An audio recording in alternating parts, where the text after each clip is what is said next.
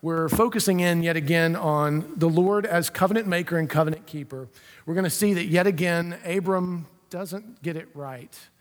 We're not going to read chapter 16 where it looks like he leaves the covenant in ruins. If you know anything about the Genesis story, in Genesis 16, Sarai comes to him with what seems like a good idea. It's been over 11 years since God first encountered him and talked to him about the Abrahamic covenant and made the promises with him, even though he is fresh off of what we just read last week where God takes and does the covenant ceremony, and it is God alone who passes through because it is God alone who is the assurance of the covenant. Even after Abram saw all that, he still was troubled and doubtful since he had no heir. And so he listened to Sarai, and he took Hagar, Sarai's servant, and he got her pregnant. And I think that Sarai was hoping that she wouldn't get pregnant so she would have someone to commiserate with, because her response is anger. And if you remember, she kicks Hagar and Ishmael out of her house. Now think about this for a second. If what Abram and Sarai were doing was trying to help fulfill the Abrahamic covenant, what did they just do with the first heir? They kicked him out. They cast him into the wilderness where he would more than likely do what? Die. Now think about that for a second. Not only did they take matters into their own hands, but when it works, they undo even that in anger. And what does the Lord do if you know the end of Genesis 16 by heart, which most of you should? I'm just kidding, we're not that spiritual. But at the end of 16, God takes care of the one who's been cast out. He ensures that Hagar and Ishmael will not die in the wilderness. However, Ishmael becomes a consequence of the sin, doesn't he? He becomes a consequence of the sin that we still feel today, as ISIS does what it does. In fact, some friends of ours were friends with the missionary who was killed in the hotel in the town recently that I can't even pronounce the name, that is in Africa. He was a friend of theirs, and he was one of the 20 or so that were killed this past weekend. And so this consequence continues to bear its wicked fruit as the seed of the serpent continues, and it continued through the lineage by judgment through Ishmael. And so we have what looks like the covenant in ruins, don't we? I mean, how much worse could you mess this up if you were Abram and Sarah? And yet, the covenant maker and the covenant keeper will not let the covenant remain in ruins. First question that I have for us this morning is, how do you expect God to respond when you disobey him? What is your expectation? We've talked about this a whole bunch in here, and you've heard me say it often. Which way should you run when you sin as a Christian? There's only one way you should run, but most of us do the opposite of that. But what's the way that's been prepared for you to run? What did Christ open up so that if you as a Christian find yourself in disobedience, if you are in sin, if you have missed the mark, however you want to define that, what has Christ opened up for you so that you would not have to remain in sorrow? He opened up the way to the throne of grace. Remember that beautiful passage, which we should all have in our remembrance because we need to go back to it often, is from Hebrews, where he says that he has made a way for you to come boldly before the throne of grace to receive what you need in a time of trouble, both mercy and grace. Mercy is for those who have run afoul. Grace is for those who need to go forward. And so we have a direction in which to run. So the answer to the question for us, even though we struggle, ought to always be that our expectation when we as Christians have disobeyed the Lord is that he would lovingly restore us. Now, is that to cheapen grace? Now, does that mean there will be no earthly consequence for what you have done? No, it does not. And therein the conundrum doth lie, doesn't it? That while there is grace and the Lord will ultimately be the covenant maker and the covenant keeper, there is a price at times to pay for the things that we have done, but not the ultimate price. And amen, that we don't pay the ultimate price if we are in union with Christ. So take heart, Christian, from this story. The worst way you could have treated the covenant, and let's watch and see what God does. If you would turn to the text, let's look at verses 1 through the first part of 3.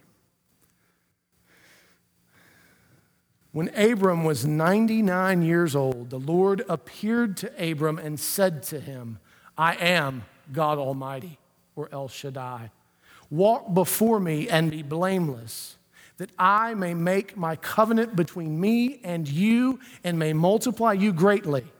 Then Abram fell on his face. Now notice what God just did.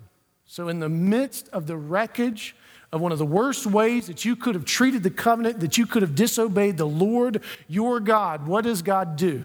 He incinerates him, right? Turns him into a salt heap. No. What does he do? He reconciles him. Don't miss this. He says, first and foremost, what he always declares and what we should always remember, that he is the Lord Yahweh, the covenant maker and the covenant keeper, and even more, he is El Shaddai. Now, nobody really knows what that means, by the way. There's a lot of postulation as to what Shaddai actually means. We know what El means. It's God of something. Some people think that it means God of mountains or God of blessing or God of sufficiency or almighty. All of those things are pretty helpful and kind of mean similar things. But what we do know is every time that El Shaddai is used, it is when a servant is in need of confirmation. What we didn't talk about a lot when we went through the book of Job was El Shaddai was used more than any other name for God. That makes sense, doesn't it? Because Job was in great need of confirmation of the covenant. Same thing for Abram. The wreckage is all around. He disobeyed the Lord, and then when he kicked Hagar and Ishmael out, he left the covenant in ruins by virtue of what he understood. And the Lord shows up and says, no, I am the Lord God Almighty, El Shaddai. The covenant is not in ruins because it never depended on you. Remember what I did when I made the covenant with you, when I cut the animals in half and the purification and the light into the darkness passed through and you sat on the sidelines doing nothing. Remember, Abram, who I am. So he always starts there. And remember what he told him even before, I am your shield and I am your very great reward. Has that changed? No. And amen that it hasn't changed. Amen that for you and I, because of our union with Christ and are being sealed in the Spirit, your mistakes, my mistakes, which are myriad, by the way, do not change who the covenant maker and the covenant keeper is, nor does it change the promise to us. It does affect us. It does affect our ability to enjoy it, yes. But it's what's ultimate that is ultimately what is most important now, isn't it? And that should result in worship. And then he goes on to say, walk before me and be blameless. Now, this means a couple of things. One, it means that in order to walk before God and be blameless, what must first happen? His sin has to be forgiven. You can't walk before God and be blameless if you have lied, you have cheated, you have broken the covenant. How else will you do that? And he's asking him to do it right now. Not some other time. He's saying, get up, Abram. Walk before me and be blameless. You are not who you think you are. He's also telling him to be obedient going forward and to express his covenant loyalty. This is not cheap grace at all, because there are consequences, as I said, for Ishmael, this wild donkey of a man who is going to be the father of a people for which we are still at war. There are consequences. And yet the Lord restores him and calls him to walk before him and be blameless and to express his loyalty to him. And what does Abram do? What we all ought do when the Lord comes before us and expresses who he is and who we really are before him, we ought to fall on our faces and worship. We ought to be humbled by that instead of entitled. It ought to make us say, why would the creator of the universe, why would he pay attention to one such as I? This is why we sung Psalm 8 this morning. Remember the beauty of Psalm 8. What is man that you are mindful of him? That you would crown him with honor and glory, making him a little lower than the angels and granting him dominion. What is he that you would do that? And God says, he, you, all of you, sons and daughters, are my most prized possession, and I will not give you up. Not even when you seek to pry yourself from my hand. Not even when you have left the covenant in abject ruins. And of course, this won't be the first time God does this, by the way. Remember another great covenant name that we read this morning. It talked about the house of Jacob being restored. Who's Jacob? He was a great guy. You remember him, right? Deceiving folks left and right. He was awful in many respects, but he came round. David, covenant king, man after God's own heart. How'd he leave his aspect of the covenant? In ruins. He split the kingdom in half with his sin that he taught his children and his inability to act when he should have and willingness to act when he shouldn't have. All of them, left to their own devices, leave the covenant in ruins. What does that tell us? Should that leave us disheartened? No. Now, what it tells us is that we need a Savior. It tells us that we need one who is made a little lower than the angels, who is crowned with honor and glory, and that God is mindful of, a firstborn, if you will. Hebrews takes and applies Psalm 8 and chapter 2 to Christ.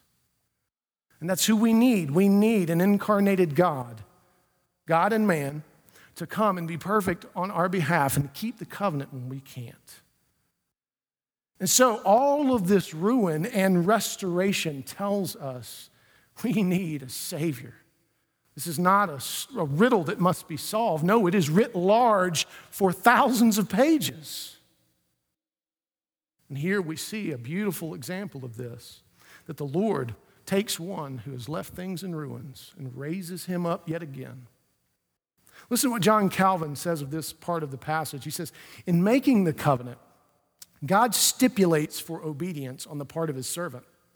It was necessary that Abram should be recalled from all other means of help, that he might entirely devote himself to God alone. Where indeed the power of God has been once acknowledged, it ought so transport us with admiration, and our minds ought so be filled with reverence for him that nothing should hinder us from worshiping him. See, God let Abram go through all this. You do understand he's sovereign, right? And that he wasn't surprised by Hagar or Ishmael. Which again, we've said this in the Job series, and it's important for us to remember, the sovereignty of God is both the problem and the answer to the problem. So while God was not surprised, in part, it was part of Abram's sanctification and being drawn to him. Abram, exhaust all that you think you know, so that at long last I will be all that you know. And that's many of our story too, isn't it? So what is your response when you discover that the Lord is all-sufficient and a blessing and is the Almighty God? Does that move you at all when you hear that, when you hear Almighty God? Are you moved at all when you recognize he is the covenant maker and the covenant keeper? Or do you just keep firing away at the foundation with more and more philosophical questions like I once did and sometimes still do? Keeping you from being able to worship because you want to be sufficient in and of yourself because you don't appreciate the creator-creature distinction. You've forgotten that there is a tree in the garden that you're not supposed to eat of. That tree helps you understand who you are and who God is. It's for our good, the law that is. How do we respond when the Lord restores? Do we quickly forget? Is it something that once we're restored, we got our sea legs back up underneath of us, we get right back after it? Or are we a people who are quick to worship because of the goodness of who God is? And what the world sees in us is redeemed sinners, beggars searching for the same bread they need, but who have found it in Christ and now turn and offer it to them. Turn back to the text, if you would. Let's read verses the second half of 3 through 8. This is where God, again, so gracious. And notice, let us not forget, and what I hope you've picked up on again and again throughout this section of Genesis is how many times does God come to Abram? And how many times does Abram go to God? what you'll find is Abram doesn't go to God very often, if at all. And God continues to condescend to Abram. That means come close to, make himself known.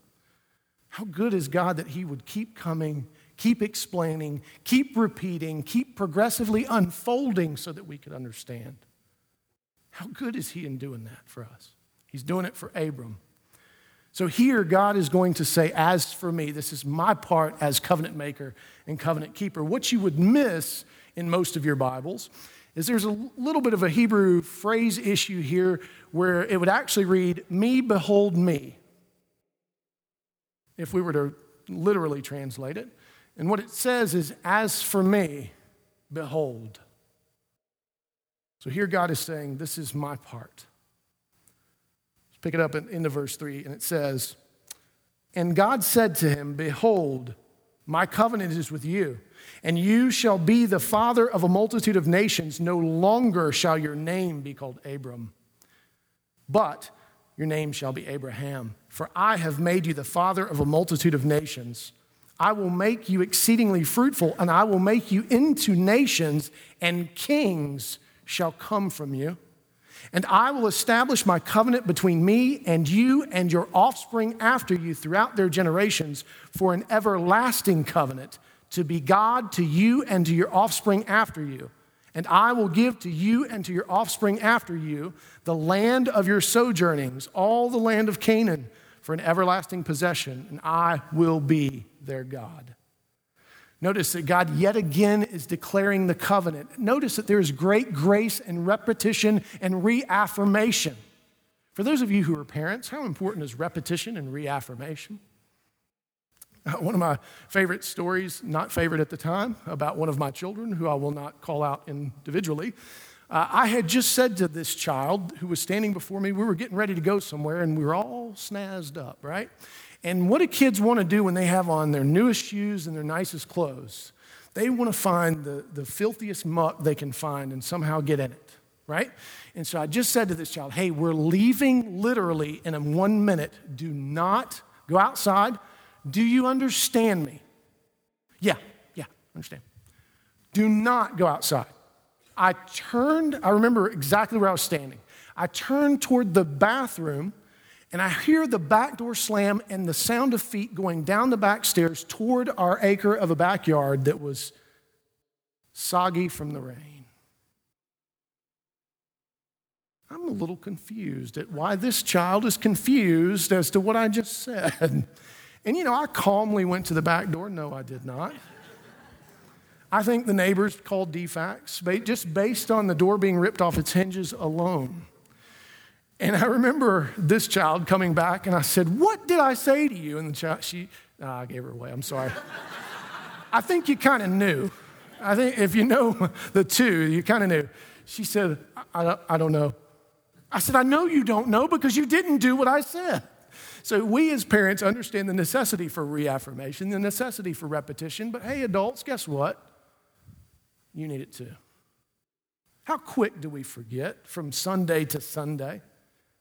How easily distracted are we from the covenant, from worship, from God's promise, from all that matters? How quickly do we let it go? And so here God is being so gracious I'm going to say it to you, Abram, one more time. And I'm going to keep saying it because you need to hear it again. And basically, I'm telling you, I love you. And in fact, I'm going to take it a step further. I'm going to change your name. Now, what does it mean for somebody to be able to change someone's name? That means they have a certain authority over them that is going to change who they are fundamentally. It's not just semantics. He is changing his name, essentially, from the Father is exalted to the Father of many nations. He is making more and more concrete that which he has promised from Genesis 12 on. Really from Genesis 3 on, really from Genesis 1 on. And so it is now becoming more and more concrete. Abram is going to it has a name change. Sarai's got one coming too. We're just not going to read about that one. Not because she doesn't matter. We're just not going to get that far in the text. But Abram is now the father of many nations, Abraham. And he is to live in light of that. His name means something. It's a covenant name. It ought to be a sign and seal of the internal change within him. And God also says that it's not just going to be for you. It's going to be for all your children. And he even says this is not just a temporal and physical covenant. It's not just that you're going to get some land that will be deeded to you for a few generations. This is going to be everlasting. This means that this is eternal and spiritual. It's one of the first times that he uses this term, everlasting covenant. So it signals that it's deeper than just the moment in a few generations. This will be forever. If it's going to be forever, I don't know about you, but most of us don't live that long, then he's going to have to keep up with it. Because what happens from generation to generation? We forget, we deny, we move on, we rebel. Don't forget that aspect of it as well, because sometimes what part of the church are we losing in droves? Yeah, anybody from 19 to 35 until they start having kids and think those kids could use a little morality because they won't behave. I just gave you an example. And what better place to do that than make them go to Sunday school? They can learn how to behave. But you better have a dynamic Sunday school if you're going to get my kids. Sidebar. All right, so here God is being so good. And don't miss this, how good he's really being. And it means he's being good to us too, because who is in the lineage of Abraham according to Paul? Everyone who believes by faith alone, through grace alone, in Christ alone. You are all sons and daughters of Abraham, and this promise is to you. Notice when it was made and how he has fought to keep it in history. Because again, man and woman leaves the covenant in ruins time and time and time and time again, which is why we've got to be reminded, which is why Paul can call it the gospel. It is the promise that will hold, which means there will be sons and daughters. And praise God. Listen to what W.H. Griffith Thomas says in his book, Genesis, a devotional commentary. He says, these words are evidently intended by their emphatic reference to God himself, as for me, as a reminder to Abraham that whatever he had forgotten, God had not been unmindful of his solemn promises. It is noteworthy that God reminds Abraham of an already existing covenant. My covenant is with thee. And then proceeds to tell him some of the forthcoming results of this existing fact. Not even the silence of 13 years, still less the birth of Ishmael, can alter God's purposes or change his mind concerning Abraham. Same is true of you.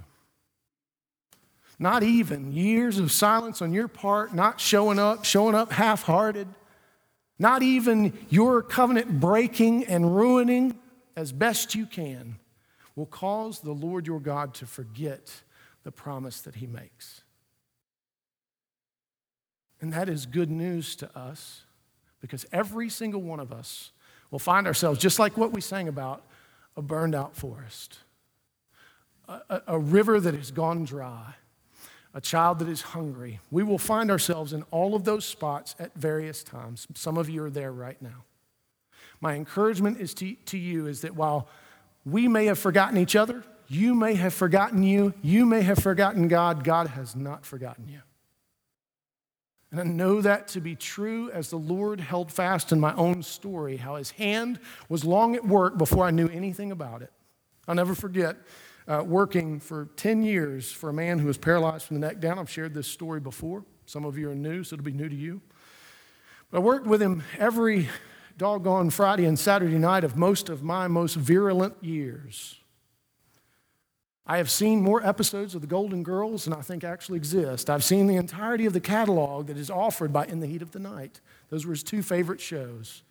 If you want to see me go into convulsions, turn one of them on. And I thought, Lord, this is one of the reasons I'm an atheist, this kind of stuff right here. But the Lord, in great beauty, gave me an opportunity to return. I was graduating from physical therapy school. There was going to be a lag time between me getting my license and actually being able to make a living. And John needed some help and needed somebody to come work for him for a little while. And I'll never forget the first night I went back was New Year's Eve. And here I was with some paralyzed guy on New Year's Eve, not with my wife, not hanging out with a whole bunch of people. And I was lamenting that a little bit. About 3 a.m., there was this great big leather chair that I always sat in. And they had the same clock. And I remember looking at that clock thinking, I don't think I've moved or advanced hardly at all in 12 years. And I was lamenting that fact, and I felt the Lord speak and say, oh no, I have moved you.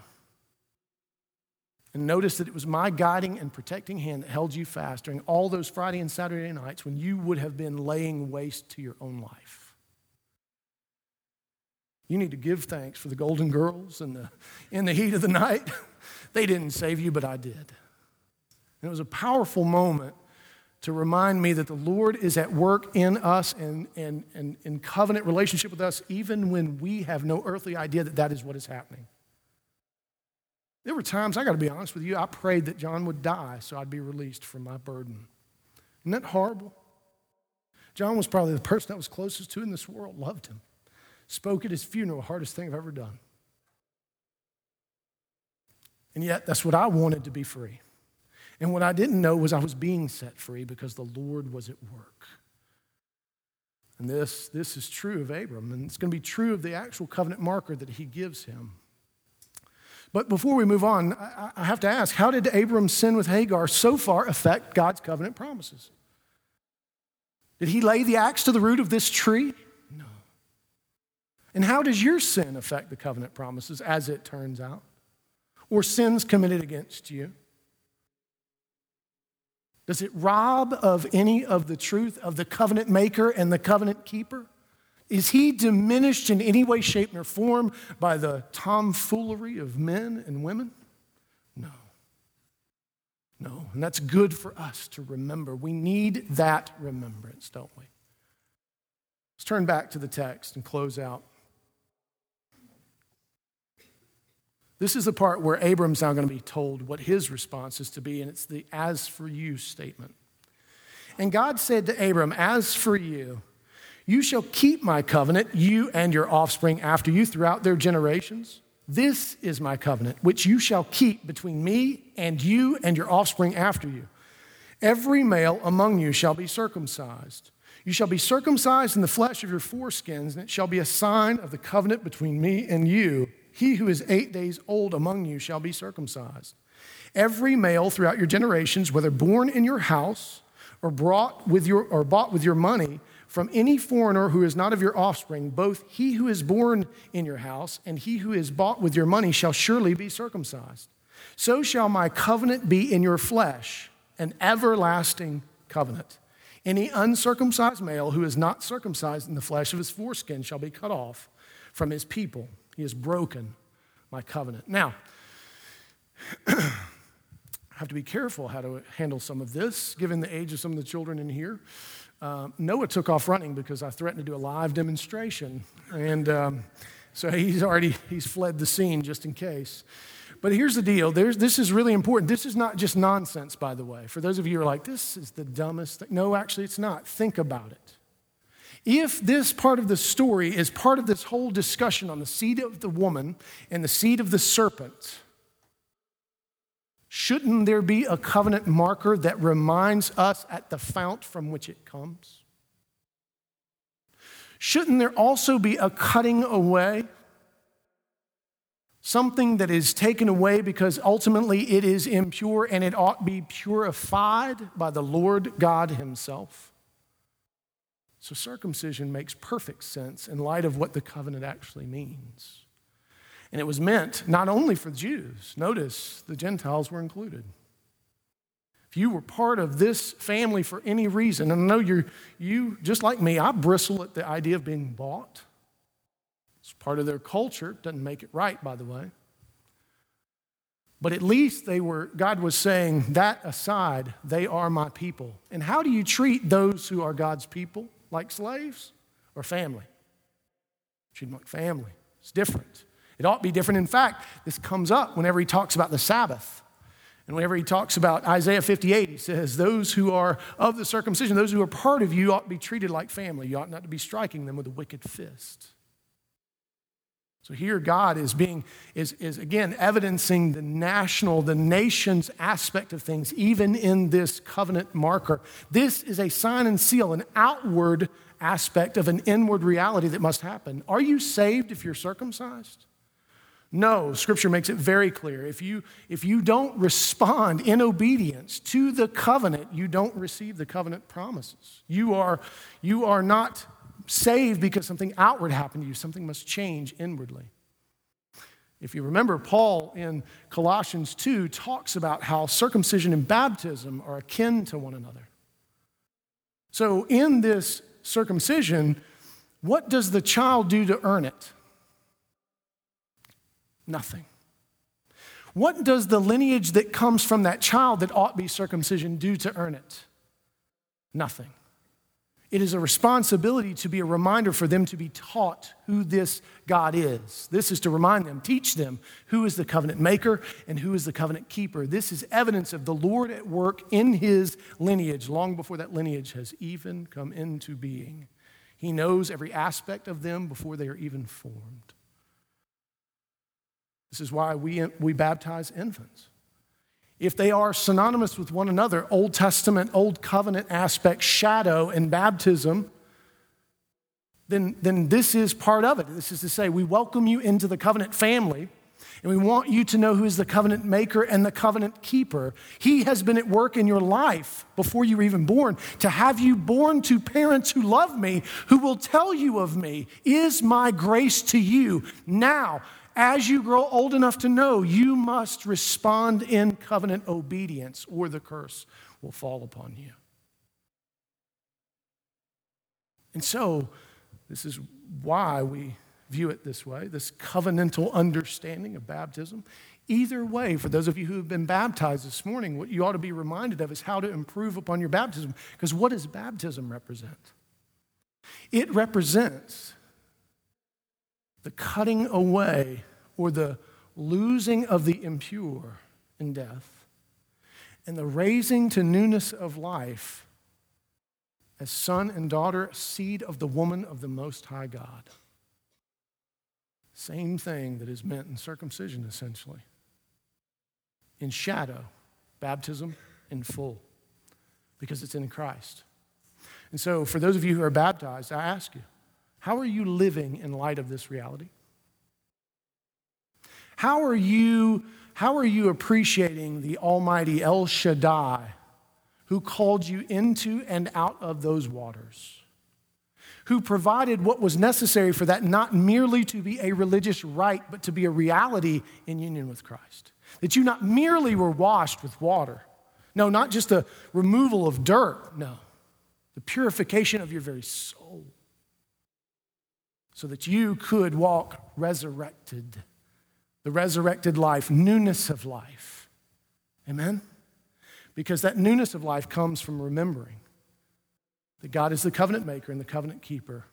And though most things lie in ruins, that never does. And amen.